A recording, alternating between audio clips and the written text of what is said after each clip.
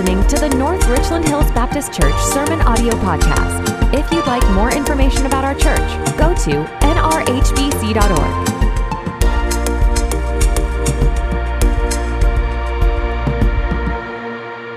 Today, I want to invite you to take your Bibles and turn with me to Ephesians chapter 5.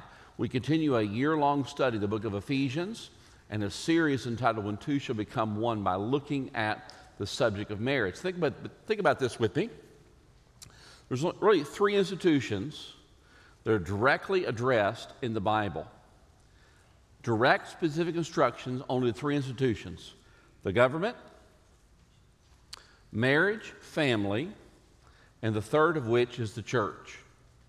Now, you may run a business, you may run a museum, a hospital, and there's principles in the Bible to guide you, but you won't find direct instructions on how to run, as important as it might be, a hospital, as you will with marriage.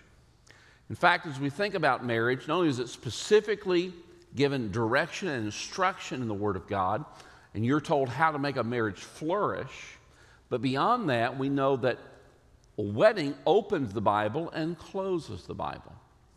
It's by a wedding, Adam and Eve, that the Bible opens, and it's a wedding, Christ and His church, at the conclusion of the story. So marriage is God's idea, and it's this big, big deal, and we want to get it right. Ephesians chapter 5, look with me beginning in verse 21 as we read the Word of God together. And submitting to one another out of reverence for Christ.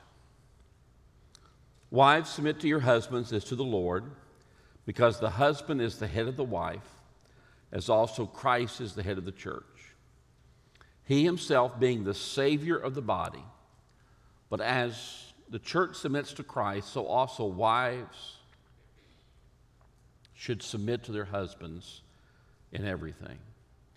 This is the reading of God's Word. May God bless the reading of His Word.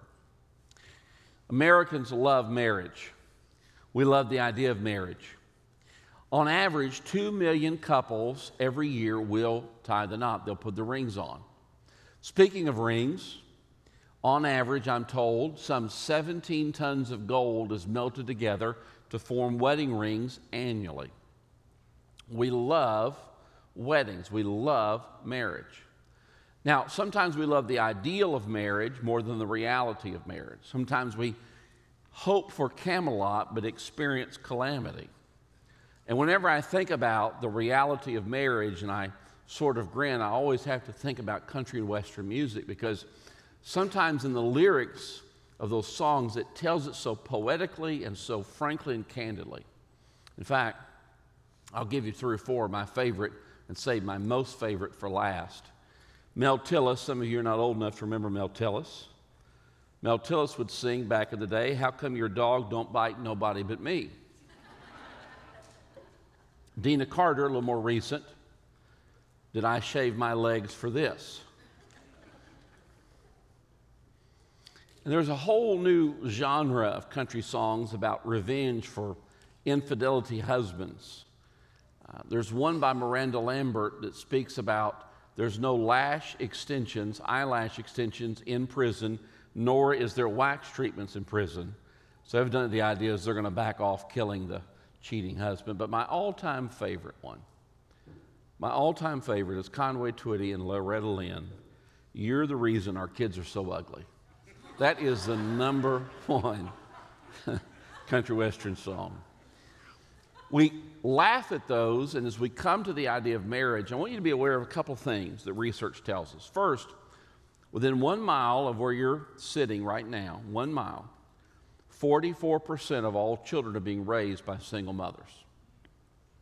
Let's just let that sink in for just a second. Within 1 mile of where we are right now, 44% of all children are being raised by single mothers. As we look at marriage, we compare some of the trends of marriage in 1960 to 2012. A couple things I want you to be aware of here. When you look at the graph that's on the screen for you there, you're seeing the number of people married at the age of 25 in 1960 as opposed to 2012. Quick snapshot of this. 1 of every 10 people in 1960 were married at the age of 25. Today, that's 1 in 5. 1 in 5. Only 1 in 5. So you're seeing that we're marrying less. We're marrying less and we're delaying marriage, which helps me bring to this next one. The average age for both women and men who marry in 1960, for women it was age 20. Men it was age 23. In 2012 it was age 27 and age 29 for men. So we're nearly a decade, 7 years for women, approximately 6 to 7 years for men. This next graph helps us talk about cohabitation, which is increasingly popular. About 40% of all children born in the state of Texas this past year were born to unmarried mothers. 40%. Now, what we know is this. Within 5 years, if they're married or whatever relationship status they have, within 5 years, they're split up within 5 years. Of an unmarried, if you have a child unmarried, within 5 years, research tells us you've split up from your partner, the one you're living with, your husband, whatever it is you want to call. Again, cohabitation.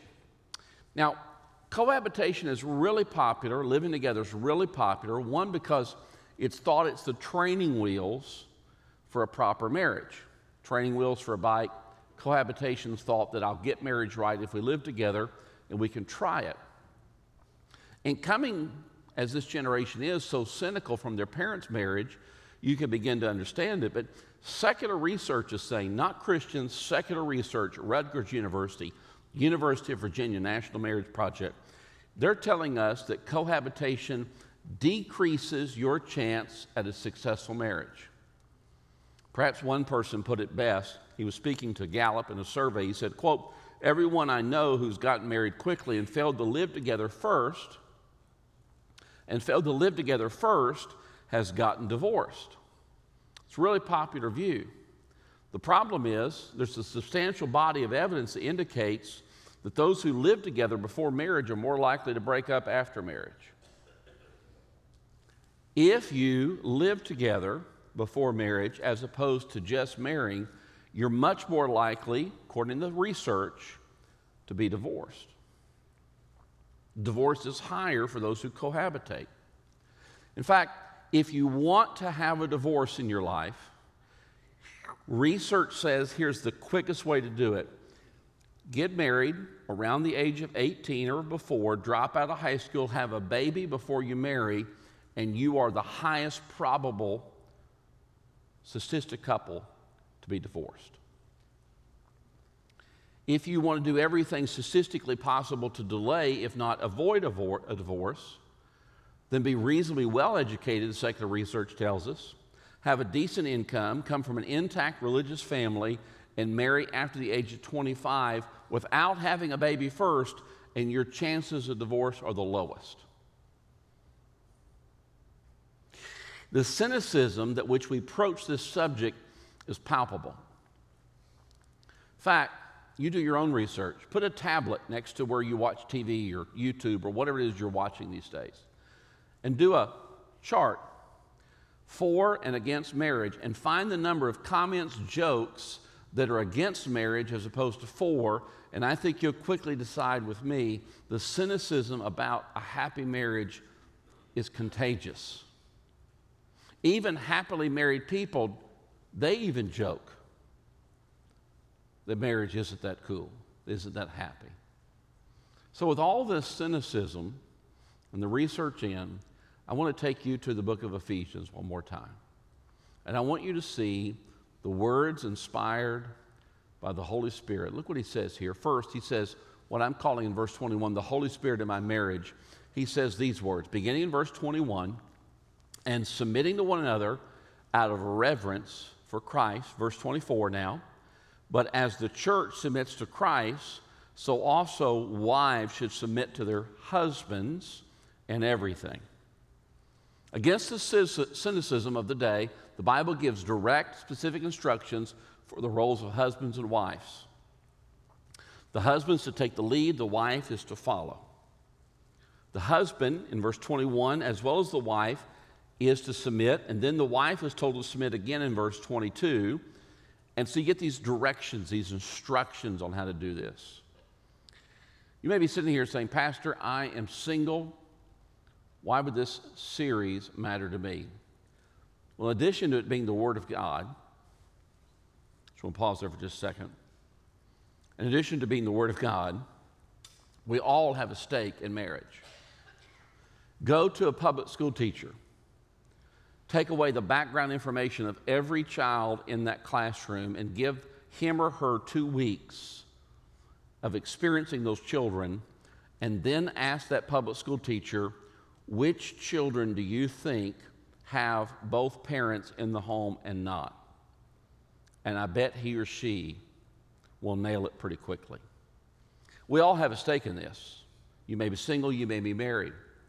And so one of the pieces you need to be aware of here, if you're married, if you're considered to be married, is the Bible is instructing people who have the Spirit. Let's back up for a second. There are 3 kinds of people in this room. The first kind of person does not know the Lord Jesus Christ. You've not come to saving relationship with Christ. You've not repented of your sins. You've not embraced Him. We're glad that you're here, and we hope that you receive Christ before the hour is over. The second group of people are people who know Christ. It's not just you're a church member. It's not that you just know when to stand up or read the right thing. It's that you had a saving relationship with Jesus Christ. And the third group of people are very much like the second, only they've been filled with the Spirit. You see, in this room are people who have been filled with the Spirit of God today and those who have not been filled. This is not a one-time act. This is a multiple thing. And it comes up because ahead of verse 21 in your Ephesians 5 is this important verse in verse 18. The Bible says, and do not get drunk with wine, for that is debauchery, but be filled with the Holy Spirit. Now, what you need to be aware of is that verse 21, verse 20, and verse 19 are all connected to the filling of the Spirit in verse 18. They're all operating from that. So let me say it a couple different ways. Verse 18 is the source of the water, and everything else in 19 and 20 and 21 are downstream. For those of you who are more superheroes, bat time, bat belt back in the day when I was a kid, 19, 20, and 21 are connected to the belt of verse 18. We could say it this way: how do I know if I'm filled with the Holy Spirit? I know that I'm filled with the Holy Spirit because in verse 19, I sing. It's not just singing any old song. I sing the Lord. I sing with joy. I'm filled with joy because Jesus Christ has taken me as His own, and I don't deserve it. How do I know if I'm filled with the Holy Spirit? Because in verse 20, I'm filled with gratitude. Now, you should be looking at your Bible to see if I'm making this stuff up. Because in verse 20, it talks about having a gratitude, an attitude of gratitude. And then in verse 21, the third that's more applicable to marriage, the Bible says, how do I know if I'm filled with the Holy Spirit? Is I submit to one another. So those 3 traits. You may be a Christian, but you may be filled with yourself rather than filled with the Holy Spirit. And the Bible here is teaching us, if we're to be filled with the Holy Spirit, an acronym, AGE, A-G-E. A, I have an attitude of joy. G, I have, or verse 20, I have this attitude of gratitude. And then verse 21, I have this submissive attitude to everyone, A-G-E. Now stop for a minute and think about submission. Is there any hero that you can think of, any cultural icon, that their first thing is, I'm going to submit? America is a non-submit place. From the moment we threw that Boston Tea Party to the present, our attitude, we say to the world, ain't nobody going to tell us what to do. And yet, if we're going to follow Jesus Christ, Jesus calls upon us to submit to one another, submit to the governing authorities. In fact, when I think of submission, I think of Jesus Christ before Pontius Pilate. Do you remember the story? It's only hours before He's crucified. Pontius Pilate is the representative of the Roman government. The Roman government can stop this whole charade. Talk about an immoral act. Talk about an unjust act. This is the moment. And Jesus won't speak to Pilate. Do you remember this? And Pilate essentially says, my paraphrase, you're not going to speak to me? I'm the one that has the power to release you. And Jesus essentially says back to Pilate, the only power you've got is the power my Father has given you. Jesus submits to someone who's unjust. Jesus submits to someone who's immoral. In fact, there's a legend. It's not true, but it's a legend. It's a picturesque legend of Pontius Pilate. He's in the Himalayas. To this day, his ghost continues to wash his hands, seeking to wash the guilt of the blood of Jesus Christ off. Jesus submits. Listen carefully. If you're going to have power for your marriage or your future marriage, that power comes from the Holy Spirit.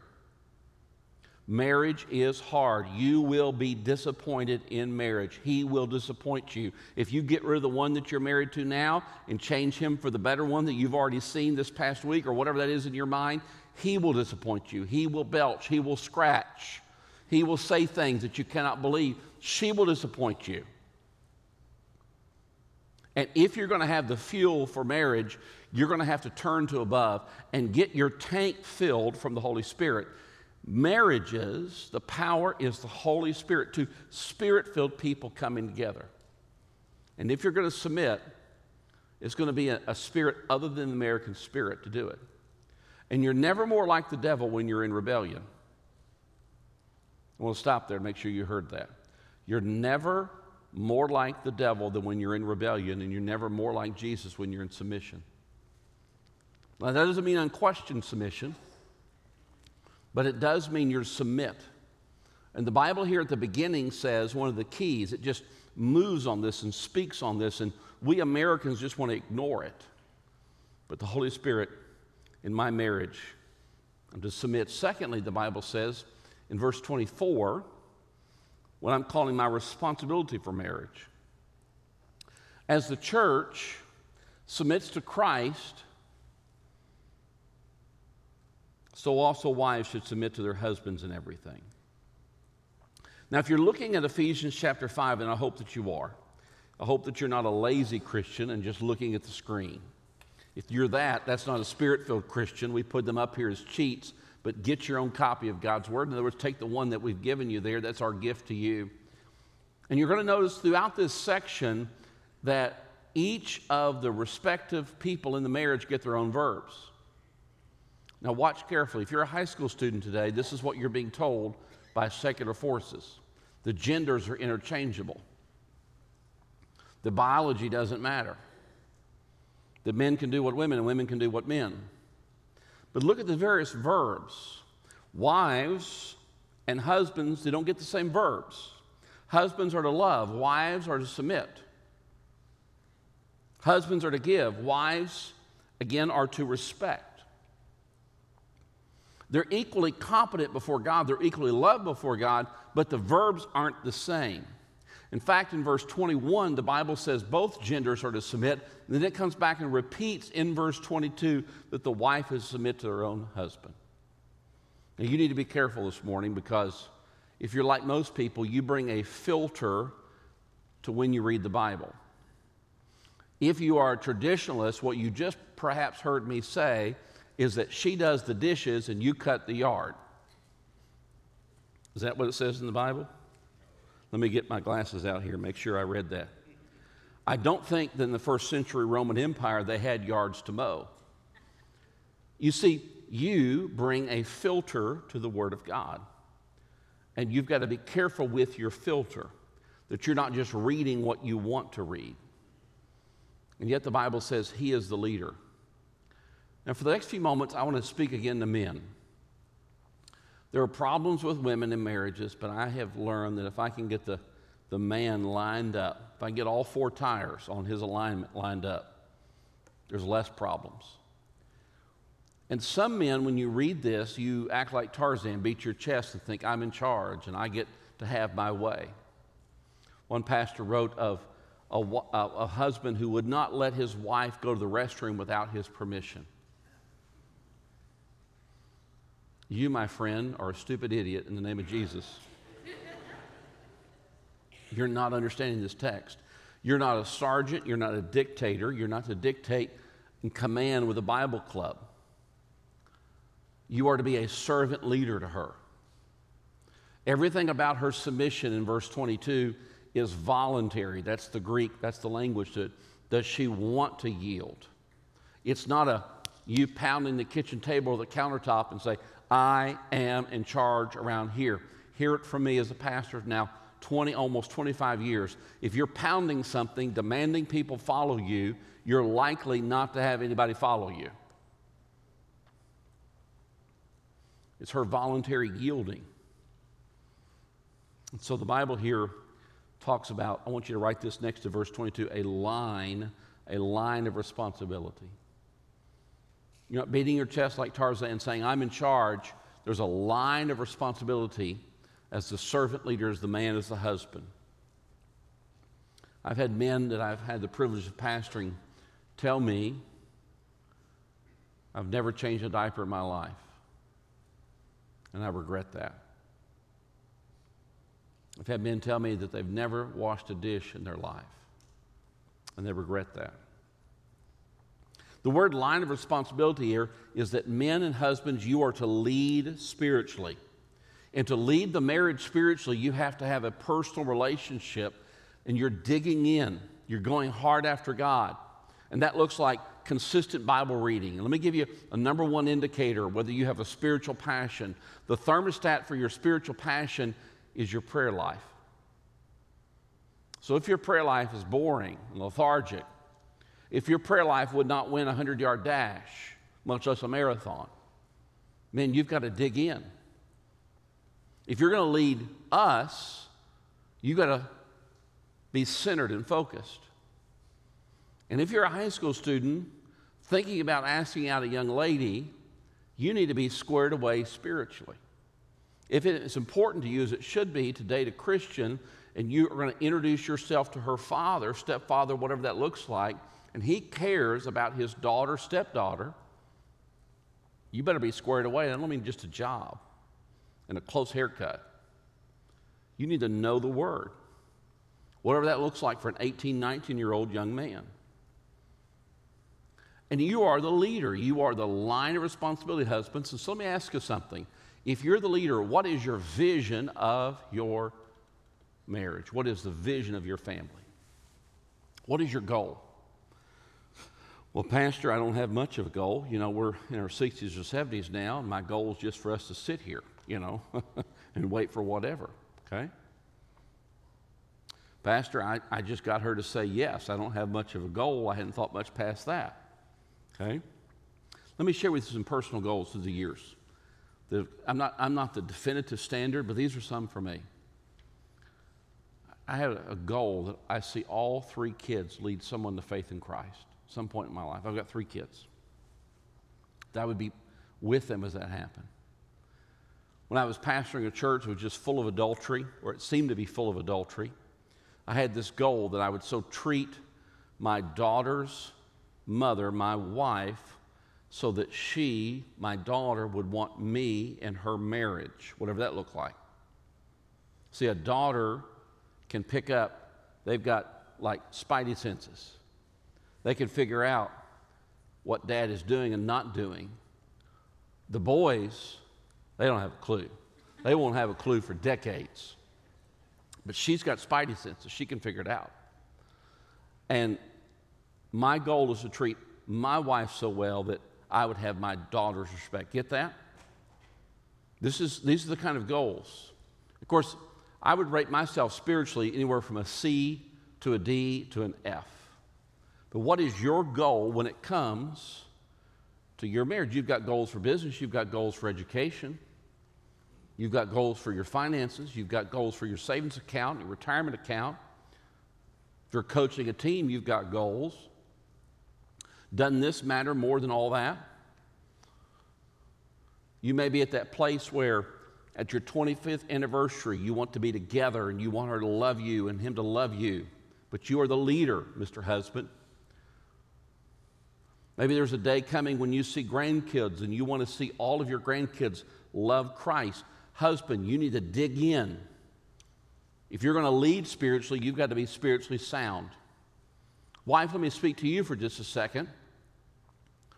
Just because he's an authority doesn't mean you can just go lazy river when it comes to spiritual things. I remember a lazy river in San Antonio where you just get the tube and you just go around the river. You can't do that. Too many Christians today are doing that. And wife, you cannot do that. In fact, the mirror image to Ephesians 5 is 1 Peter chapter 3. And there the husband doesn't know Christ and the wife does. And the Bible says the wife should submit to the husband and win with a quiet attitude his respect. Look what submission is not. Submission is not giving up on influencing him. You're seeking and praying to win him to faith in Christ. Let me speak to the wives for just a minute. Any form of leadership, if you're leading a classroom, you're leading a school, if you're leading a church, a business during this past year or so, it's been difficult. And most of us are near burnout. And if you're leading a family, it's challenging. Ma'am, wife, may I ask you, when's the last time you genuinely told your husband you love him? When's the last time you said that? I share with you a story, and I repeat it from Mother's Day. I shared this. Women's conference in a church, a woman's speaker. She said, wives, I want you to take out your phones and I want you to text your husband that you love him, you genuinely love him. And then I want you to take those phones and I want you to hand it to the person sitting next to you, the lady sitting next to you, and she's going to read for you and her what your husband says in response. And there's some really juicy ones, some good ones. I'll share with you 4 or 5. First husband says, I think you have the wrong number.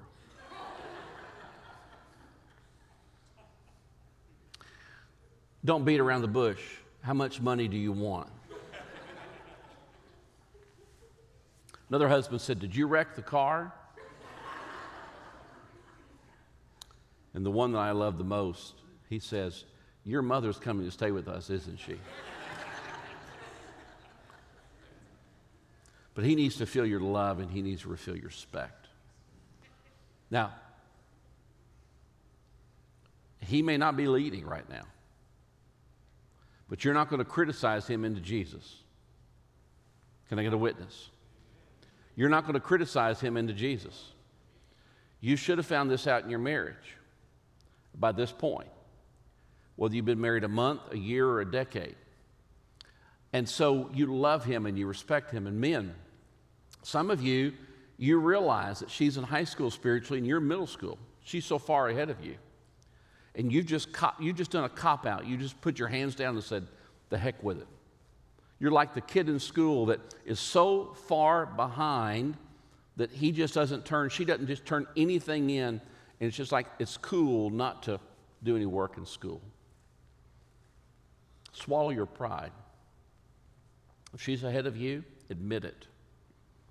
But again, you're to set goals, spiritual goals for your family. Because in verse 22, in verse 23, and verse 24, this is a line of responsibility. Admiral Hyman Rickover, known as the father of the nuclear navy, pioneered, designed, built the first nuclear submarines, one of 4 people to receive 2 congressional gold medals. Admiral Rickover says this about responsibility, and I quote, responsibility is a unique concept. It can only reside and adhere in a single individual. You may share it with others, but your portion is not diminished. You may delegate it, but it's still with you. You may disclaim it. You cannot divest it of yourself. If you do not recognize it or admit its presence, you cannot escape it. If responsibility is rightfully yours, no evasion or ignorance or passing the blame can shift the burden to someone else. And this last sentence is the best of all. Rickover says, quote, unless you can point your finger at the man who's responsible when something goes wrong, then you've never had anyone really responsible. Former president said, the buck stops here. Husband, this is what you're called to do. Do you remember when the opening chapters of the Bible, Eve ate of the fruit, gave the fruit to Adam? Do you remember that story? And then a few verses later, God comes looking for the couple that's hidden themselves due to sin. Do you remember what he says? He just says, hey, where are y'all? Where are you guys? He says, Adam, where are you? There's a line of responsibility. I just want to ask three challenging questions here to men. If you're leading spiritually, let me ask you, men, does your wife know your testimony? I've told you this before. I've done so many funerals through the years, I can't keep track of them. And I've had so many men pass away. And they'll know your favorite football team, they'll know your favorite Rangers and Stars and all that stuff. And then when I ask, well, what would be a verse that Scott would want read at his funeral? It just gets silent half the time, just gets crickets. Do they know your testimony? There should be eye rolls when it comes to your story of how you came to faith in Christ. Eye rolls. That repetitive.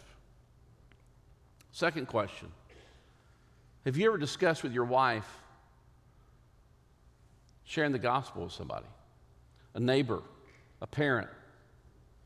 Have you two partnered together in personal evangelism? Do you think that's only the reverend's responsibility? Now, you may think I'm talking to you hard, but if I know men don't want to have a pansy to lead them. Can I just say that? Coach Joe Allen, who led me in basketball, fingers were pointed at my chest. Mays, do not shoot, even if you're open.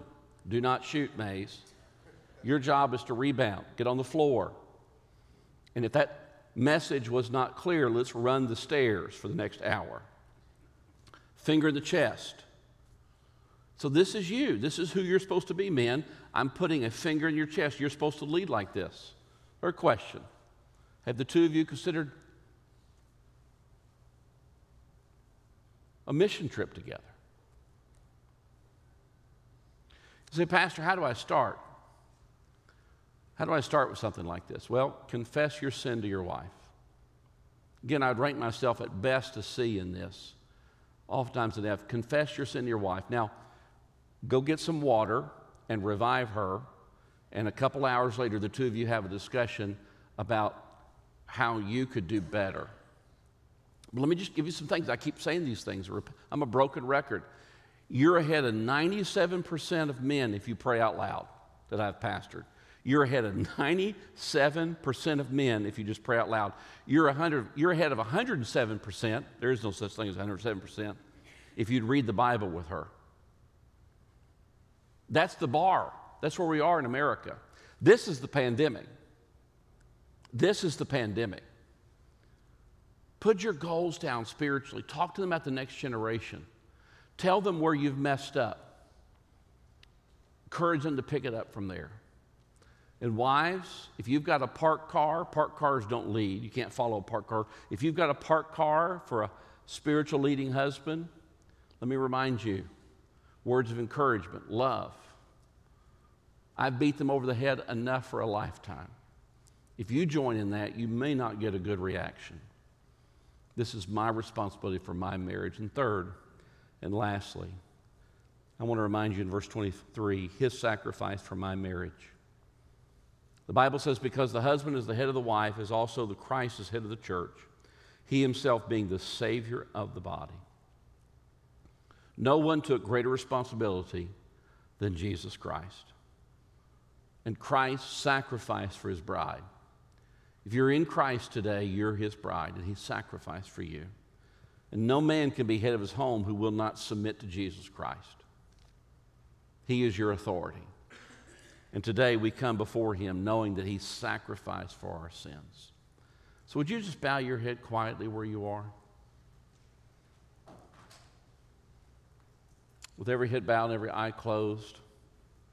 If you know already that you're saved, if you know already that you are saved, that you have a relationship, you're confident in your relationship with Jesus Christ, and you have no doubts about it, then I want to invite you to begin to pray for the people on the right and the left of you, in front of you, behind you. Today there are some in this room, not only are you not filled with the Spirit, but you're not filled with Christ. You may be a church member. You may know all the particulars. People may be shocked to know that you don't know Christ.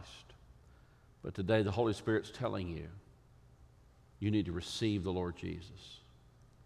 So you can pray a prayer something like this. Dear God, you just pray it quietly where you're seated. Dear God, I know I'm a sinner. And I know my sin deserves judgment. But I need mercy. I want to be saved, Jesus. You died to save me. You promised to save me if I would trust you. And I do trust you right now. Pray those words to Jesus. I do trust you right now. You tell him that. I do trust you right now. I trust you at this moment with all my heart and with all of my mind. Come into my heart, Lord Jesus. Come in and forgive me of my sin. Save me and begin to make me the person that you want me to be. And help me never, ever be ashamed of you because you died for me. In Jesus' name, amen and amen. Thanks for listening to the North Richland Hills Baptist Church Sermon Audio Podcast. If you'd like more information about our church,